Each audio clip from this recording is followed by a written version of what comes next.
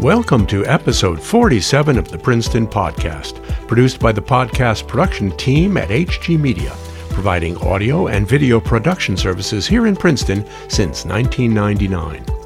In this episode, our Princeton Podcast host, Mayor Mark Freda, welcomed Bart Bronk, head of school at Hun School of Princeton.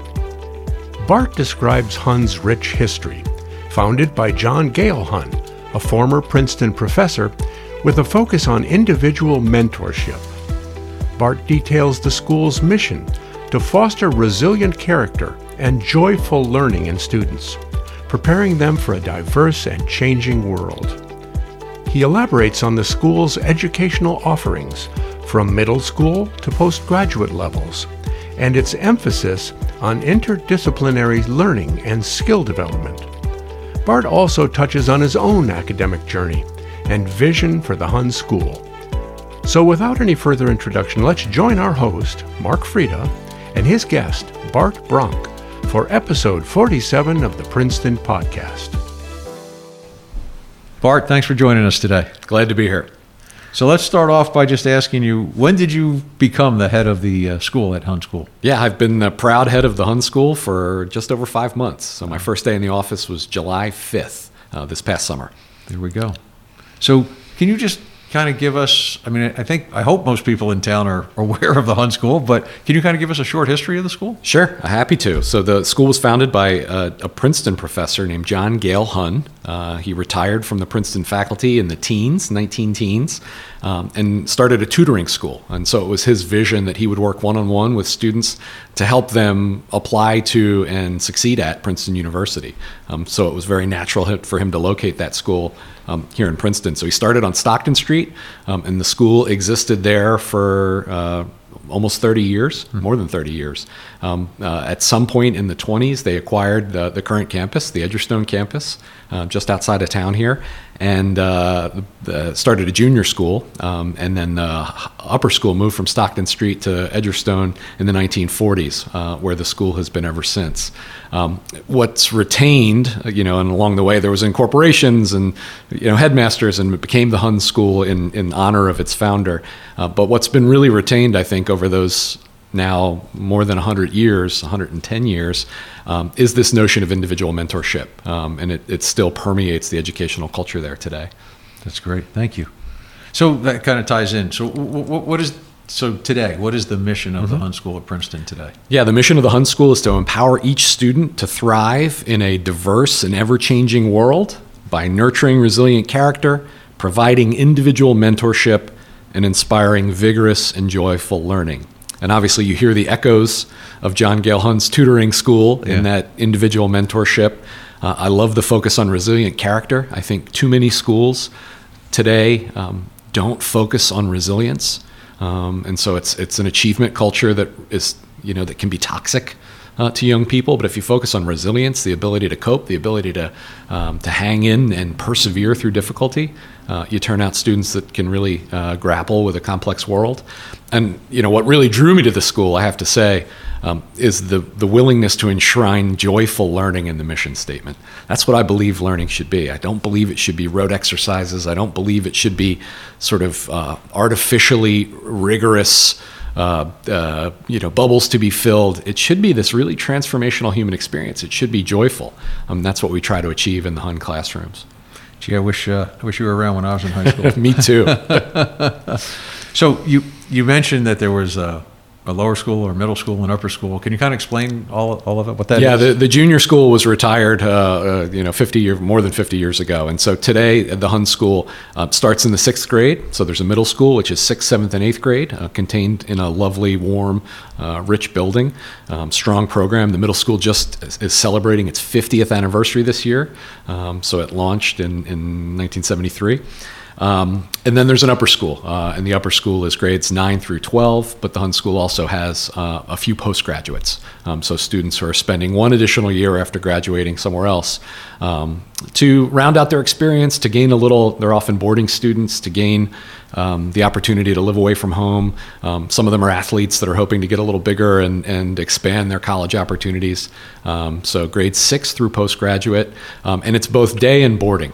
So we have about 121 boarding students, and the balance are day students. Wow. Okay. So let me ask you, what is the balance of that? So you have the 121 facilities. Overall, what do you think? Total enrollment this year is 690 students. Wow. So about 570 day students, about 120 boarders. That there is a boarding program at the heart of the school really creates benefits for all students. I really believe that, because what it means is that we have dozens of faculty members who live on campus. And so when you have teachers that live on campus, they're creating community and a community feel for everyone, for all the students they teach. Now the boarders are there, day in and day out. The day students come and go, but you'll often find day students who stay for dinner and into the evening for activities. So that there's a boarding program at the heart of the school, even though it's a smaller proportion of the students, I think creates a sense of community and home that Hun's really known for. Right. So can we talk about the different areas of study that are offered at Hun? I think there's a wide variety of... A full range. And if you saw the curriculum, both middle school and upper school, I think you'd be incredibly impressed with the range and depth of the classes that are offered. Certainly, at least on the surface, it's organized traditionally: English, math, history, science, modern and classical languages. And then there's a host of the arts, really rich as well. And then there are requirements, within those programs for graduation. But I think one of the things that's really purposeful at Hun is that it's not necessarily about content areas. It's about overarching skills. And so the school focuses, regardless of the discipline that you're in, the school focuses on building skills that are cross-disciplinary. So you think about things like creativity, you think about things like critical thinking. These are the skills that live at the heart of teaching and learning, whether it's an English seminar in Shakespeare or mythology or a science class in marine biology. It's the skills that matter most. But a really, really robust range of electives. And then there's an interdisciplinary studies department where students can, sort of look at ideas that really cross disciplines. And I had the opportunity to teach in that department in the first trimester. So I'm the proud teacher of a leadership seminar for sophomores. And again, that doesn't live within any department. It sort of lives across departments. Right. So, I cheated and looked at the website a little bit. But I saw there's a section on like signature programs. So I don't know if that's some of what you just referred to, or that's on top of what you just referred to. What I refer to, I think, is our signature approach. I think it's really lots of schools think about skills, but I think Hun's willingness to put them at the center of the educational experience and the center of language, in those classes. So the kids are sort of talking about the skills that they're developing, I think is a signature approach. In terms of signature programs, there are a few that are really exciting to me. Next term is an incredible program, and so that's the last 3 weeks of the school year. We send all of our upper school students, so all 570 upper school students out into the world. For 3-week immersive credit-bearing classes, interdisciplinary classes, through a focused lens. And so this coming May, students will be going to Barcelona to study the legacy of the '92 Olympics 30 years later. They'll be going to South Carolina to study the Gullah culture. They'll be going to Scandinavia to study the Nordic approach to living well, wellness and sort of humanity. The freshmen will be going all over New Jersey, studying themes like New Jersey icons, New Jersey legends, New Jersey East coasts. So their program is a little more regionally focused. But last spring, for example, Hun students traveled 50,000 miles and made the world their classroom. And so to sort of commit to a program like that, to allow every student to participate, to allow faculty to build these really immersive interdisciplinary learning experiences, it's a joyful way to end the school year. And and then the students come back to Hun and share what they've learned. We call it Nexpo. So that's a really, that's a signature program. It's 5 years old, and it's really reaching maturity now. And it's it's unlike anything I've seen in my career in education. Another interesting signature program is the Scholars Program, which allows students in 10th grade to identify an individual research tract. So if you're if you're a student who's particularly excited, let's say, about feminism in film, you can say, I'm going to develop a research question as it relates to feminism and how it's represented in film. And then within the classes I select, my junior and senior year, I'm going to have room to pursue that individual research and then do a capstone project in which I try to make a meaningful contribution to that academic dialogue.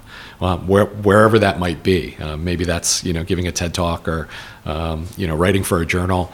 And so students in the 10th grade, if they choose, have an opportunity to really customize their experience through 11th and 12th grade to study in depth a research topic that really excites them. So those are just a couple programs that excite me. I've created a next term. I should plug that. I'm doing a regional course called America's Pastime in the Garden State.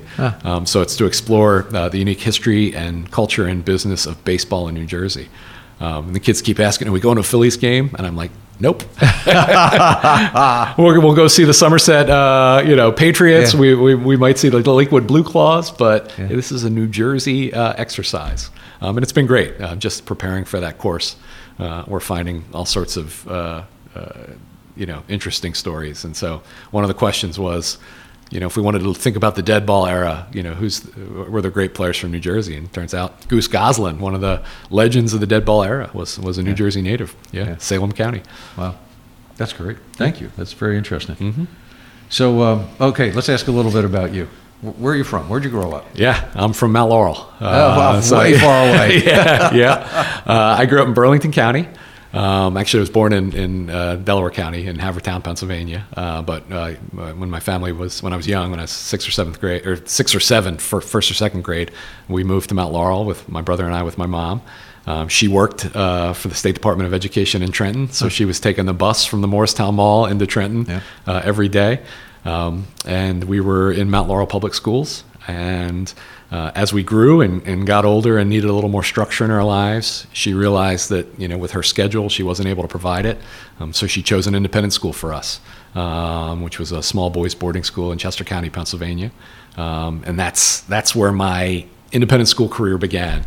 So it was that choice that my mom made now 35 years ago that set the course, which ended with me, being at Hun. And in some ways, there's even some shared donor families between those two schools in a way that it feels sort of like, almost cosmic. But yeah, I'm from South Jersey.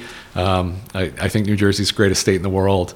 My uncle, for a number of years, lived in Princeton Junction, so I'm pretty familiar with this part of the world, with Mercer County.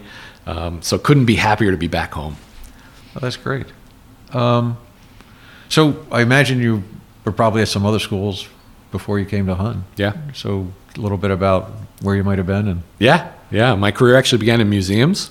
So for the first 7 years of my career, I worked at the Franklin Institute in Philadelphia. There you go. Home of the Giant Heart, and really thought I was going to be a museum professional maybe my whole life, and was having great success there. And then the head of the school that I had attended, the boys boarding school, it's called Church Farm School, called me up one day and said, I need you to be the director of admissions. And I said, no, I'm happy. I'm fulfilled in my museum life. And he said, in a very, head of school way, Mr. Bronk, I wasn't asking you. And so I agreed to go out, and he made the case that the school that had done so much for me needed someone to pay that forward. So off we moved to Chester County, Pennsylvania, and I was the director of admissions at the Church Farm School for 6 years. During that time, I got a graduate degree in educational leadership from Penn. I had decided I wanted to be a school leader. I fell in love with being a school professional. And then was ready for the next step, and it was one of those heartbreaking moments where it wasn't available at home. It wasn't available at the place that raised me. And so I had to be willing to go out and for a little bit of an adventure. And so I networked to a school in Grosse Pointe, Michigan, just outside the city of Detroit. Became the associate dean of faculty at University Liggett School, which is a pre-K to 12 independent school in beautiful Grosse Pointe, and one of the most historic schools in Michigan. And over the course of 10 years there, I was the dean of the faculty, chief operating officer, the provost, the interim head of school, and for 6 years the head of school. And so that was my most immediate career journey. But it was the experience of leading that school through the pandemic and the ways in which that isolated everyone, made us as a family decide it was time to come home. And so I began to look at schools in New Jersey. We really wanted to be sort of in the, I think of Philadelphia as sort of my home city. We wanted to be in the greater Philadelphia area, and to lead a school that was, that had a rich mission and was in a great place. And Hun happened to be looking. My predecessor, John Brome, had announced his retirement, and so I participated in that process and was really privileged to be selected in May of 2022 as the next head of school. Yeah. Wow, what a journey. Good journey. So how's the transition from Michigan back to Jersey and to the life at Hun? How's that all going? It's been great. It's funny. I actually wrote in my cover letter to Hun, I wanted to add some flavor. And I wanted to let him know, like, I'm from there. Like, I know. So I wrote, like, one of the things we missed in Michigan was Wawa. Like, there's nothing like it. There's nothing like it in the world. It'd be a Saturday morning and we'd need half and half. And I'd say, this is a Wawa moment. I need a Wawa. I need to go get my half and half and a Sizzly and maybe some soft pretzels for later. And, in Michigan, you got to go into the grocery store and walk all the way to the back. But, that's sort of a funny way of saying it feels great to be home. Yeah. This part of the world just feels like home. We love the Jersey Shore. We love Ocean City. So to be, an hour and a half from there, we love the Philadelphia Phillies. So to be able to we've kept our Phillies tickets all these years that we were in Michigan. So to be able to use them now and go down and see Phillies games, to be able to access Manhattan and the incredible resources there, from an easy train ride. And then of course, Princeton, Princeton is an amazing place to live. I'm a runner, and I've fallen in love with the ways in which this is a runner friendly community. Obviously the excitement and the rich, restaurants and cultural destinations of downtown Princeton proper, and then the extended, sort of beautiful countryside. It's a really nice place to live. And we knew it for sure when our daughter, who's a sophomore at the University of Pennsylvania, and because of that feels a certain way about a certain institution here, and they're orange. She had a little chip on her shoulder when she first came to visit. She was the last of us to arrive in Princeton, and she spent 3 hours kind of wandering and shopping and seeing, and she's like, this town's pretty cool. Yeah. This town's pretty cool. So it's been great. Hun is an incredibly welcoming community, and so that piece of it, has been just awesome. The families, the alumni, the faculty and staff, they've wrapped their arms around us in ways that have made the transition really smooth. I love sunny winter days. It's pretty gray in the Midwest, and so that's been a nice transition as well. And we're excited. We're excited to continue exploring. We know I know a bit about Princeton from my childhood and visiting family here, but I'm really excited to get to know this incredible place. Yeah. Well, thank you for all that. That's good. Yeah, it is a great place, I must admit. So obviously Hun students go on to colleges, and I'm sure that's, a big thing. Every high school likes to talk about how many of their kids went to college, et cetera. But I imagine a place like Hun, you have a pretty high rate of students that who want to go to college do go to college. Yeah, it in almost every class, 100% of students will apply to and matriculate. Every once in a while, there's a student that chooses something different. Maybe it's a postgrad year, maybe it's a prep program to, if they can't get direct admission to a service academy. But yeah, 100% of seniors are applying to, a really diverse array of colleges and universities. And I think it's one of the things that's beautiful about being, Hun has enough students to have really rich programs, great sports teams. If you want to do something at Hun, it's there for you to do. Yeah. But we're also small enough to give really individualized attention. So those college conversations are happening starting in the 10th grade. Junior year, assigned an individual counselor. We have a bevy of counselors for a senior class that's only, in a typical year, 100, 125 students. And the key question is fit. It's not ranking, right? And I think one of the ways in which the college process at independent schools can be toxic is if it's like a race to ranking. If you want to study at an elite university, if you want to study at a highly selective university, Hun is going to support your journey there. If you're looking for a small liberal arts institution, if you're looking for a community that feels like Hun, where you're really well known and you have the ability to do interdisciplinary studies, that's going to be a different set of colleges. And so the key is having counselors who, A, really take the time to get to know you and understand what you're looking for. Maybe that's geographic, maybe that's programmatic, maybe it's driven by your athletic interests, and then are familiar with a range of incredible colleges and universities that can meet those needs and set you up to apply to a range of schools, one of which is going to be the right school for you. And so, yes, I could list all the names of the highly selective and the Ivies, but instead, I'd rather brag about the number of different schools that our students attend. And in a senior class of 125, it's not uncommon to have the number of different colleges and universities that students are matriculating to be in the 70s. Wow. And so that speaks to a college process that's really about finding the right fit. And that I think creates students that thrive when they get there, and that's what you want. We know the statistics that more than 50% of students will not finish at the college at which they start. And that's only going to get worse post-pandemic. And so to spend the time to find that fit is well invested. Yeah. Wow. All right, so just changing up a little bit. So I know that Hun rents out facilities on the campus. So I thought I'd throw a plug in, and so people listening, you can tell what kind of things you do there. Yeah, we have if you're interested in a really elegant dining experience, you could rent out Russell Hall, which is the original Edgerstone mansion that John Gale Hunn bought in 1926 and retains all of that charm. If you're interested in a great turf field, you could rent our stadium field, which has incredible stadium seating, and that facility is rented just about every weekend. And I know that because I run by it, and I'm thinking, there's a lot of noise on a December Saturday morning, and it's soccer teams or Special Olympics, a variety of programs rent our athletic spaces, a full gymnasium with 2 full basketball courts. And then a really beautiful performing arts center, the Breen Performing Arts Center, which is just a few years since we've totally renovated it.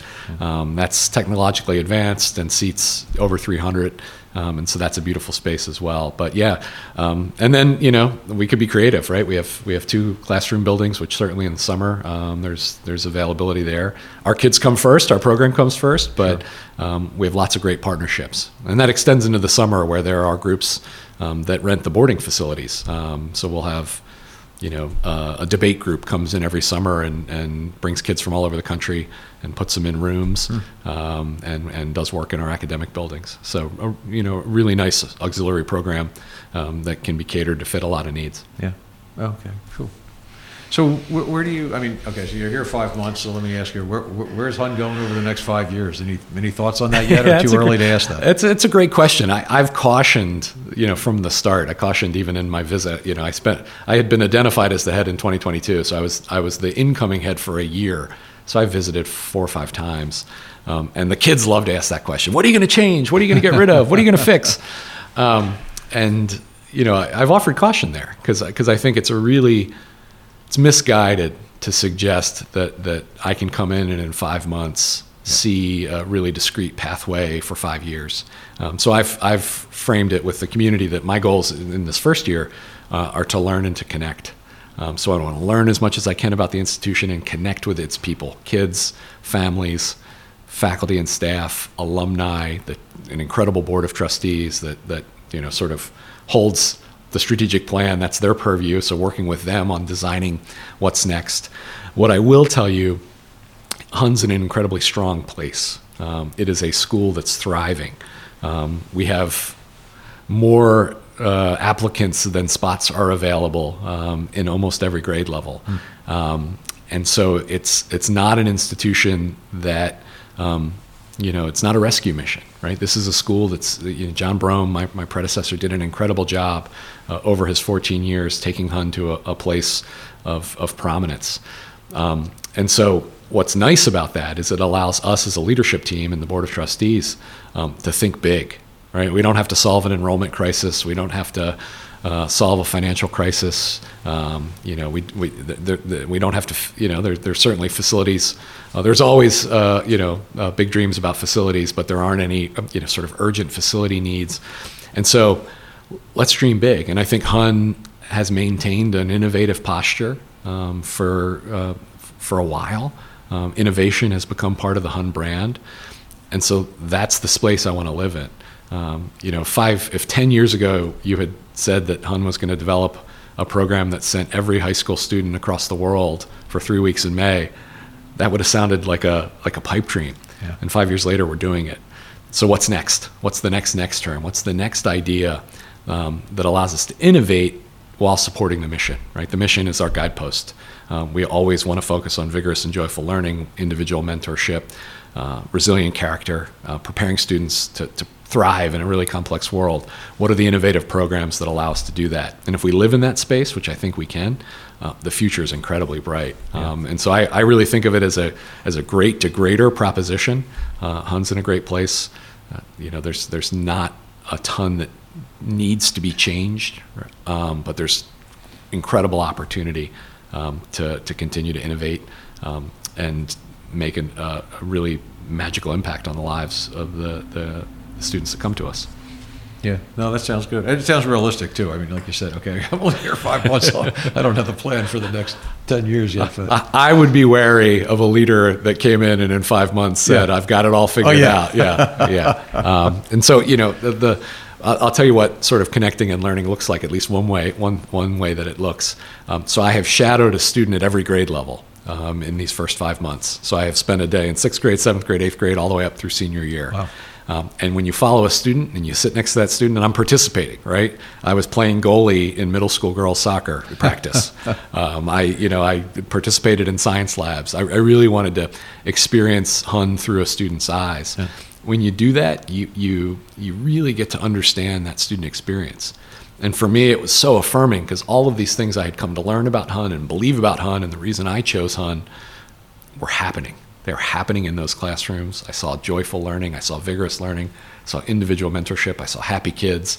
So that was a great process. And then, of course, as any leader, then you start to think about your questions. What made me wonder in the course of my day. And so I've said to the board, and actually in the first meeting, I said at the end of this first year, I may not have all the answers, but I'll be asking the right questions. Yeah. And then as a community, we can develop the answers to those. That's great. Bart, I want to thank you very much for joining us today. This has been really interesting to hear so much more about the Hun School. I'm so pleased to be here. Thank you for the invitation. We appreciate the partnership of Princeton in everything that we do. We always do our best to be one of Princeton's proud institutions. We'll continue to do that. Thank you for joining us for the 47th episode of the Princeton Podcast, produced by the podcast production team at HG Media, providing audio and video production services here in Princeton since 1999. If you enjoyed this episode of the Princeton Podcast, please share it with your friends. Visit our website at princetonpodcast.com and be sure to subscribe to us on Apple Podcasts, Spotify, Google Podcasts, Amazon Music, or wherever you listen to podcasts.